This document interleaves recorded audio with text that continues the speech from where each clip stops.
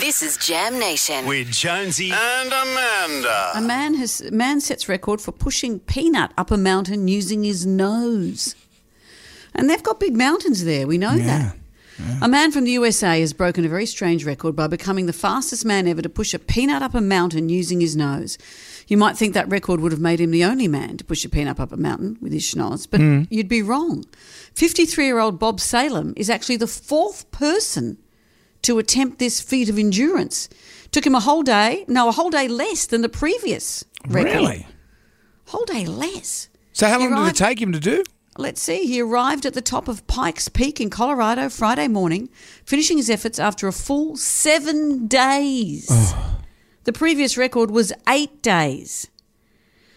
So he took a week to cover a 20-kilometre trek and then that giant mountain at the end. He says there's no city like Manitou Springs. And he'd know. Yeah. I am excited. What are all the animal poos and stuff? I'm excited to be the one to bring around this bit of history to celebrate Manitou Springs' 150th celebration. He urges everyone to go and visit. You can follow his mucus trail up a mountain. Yeah.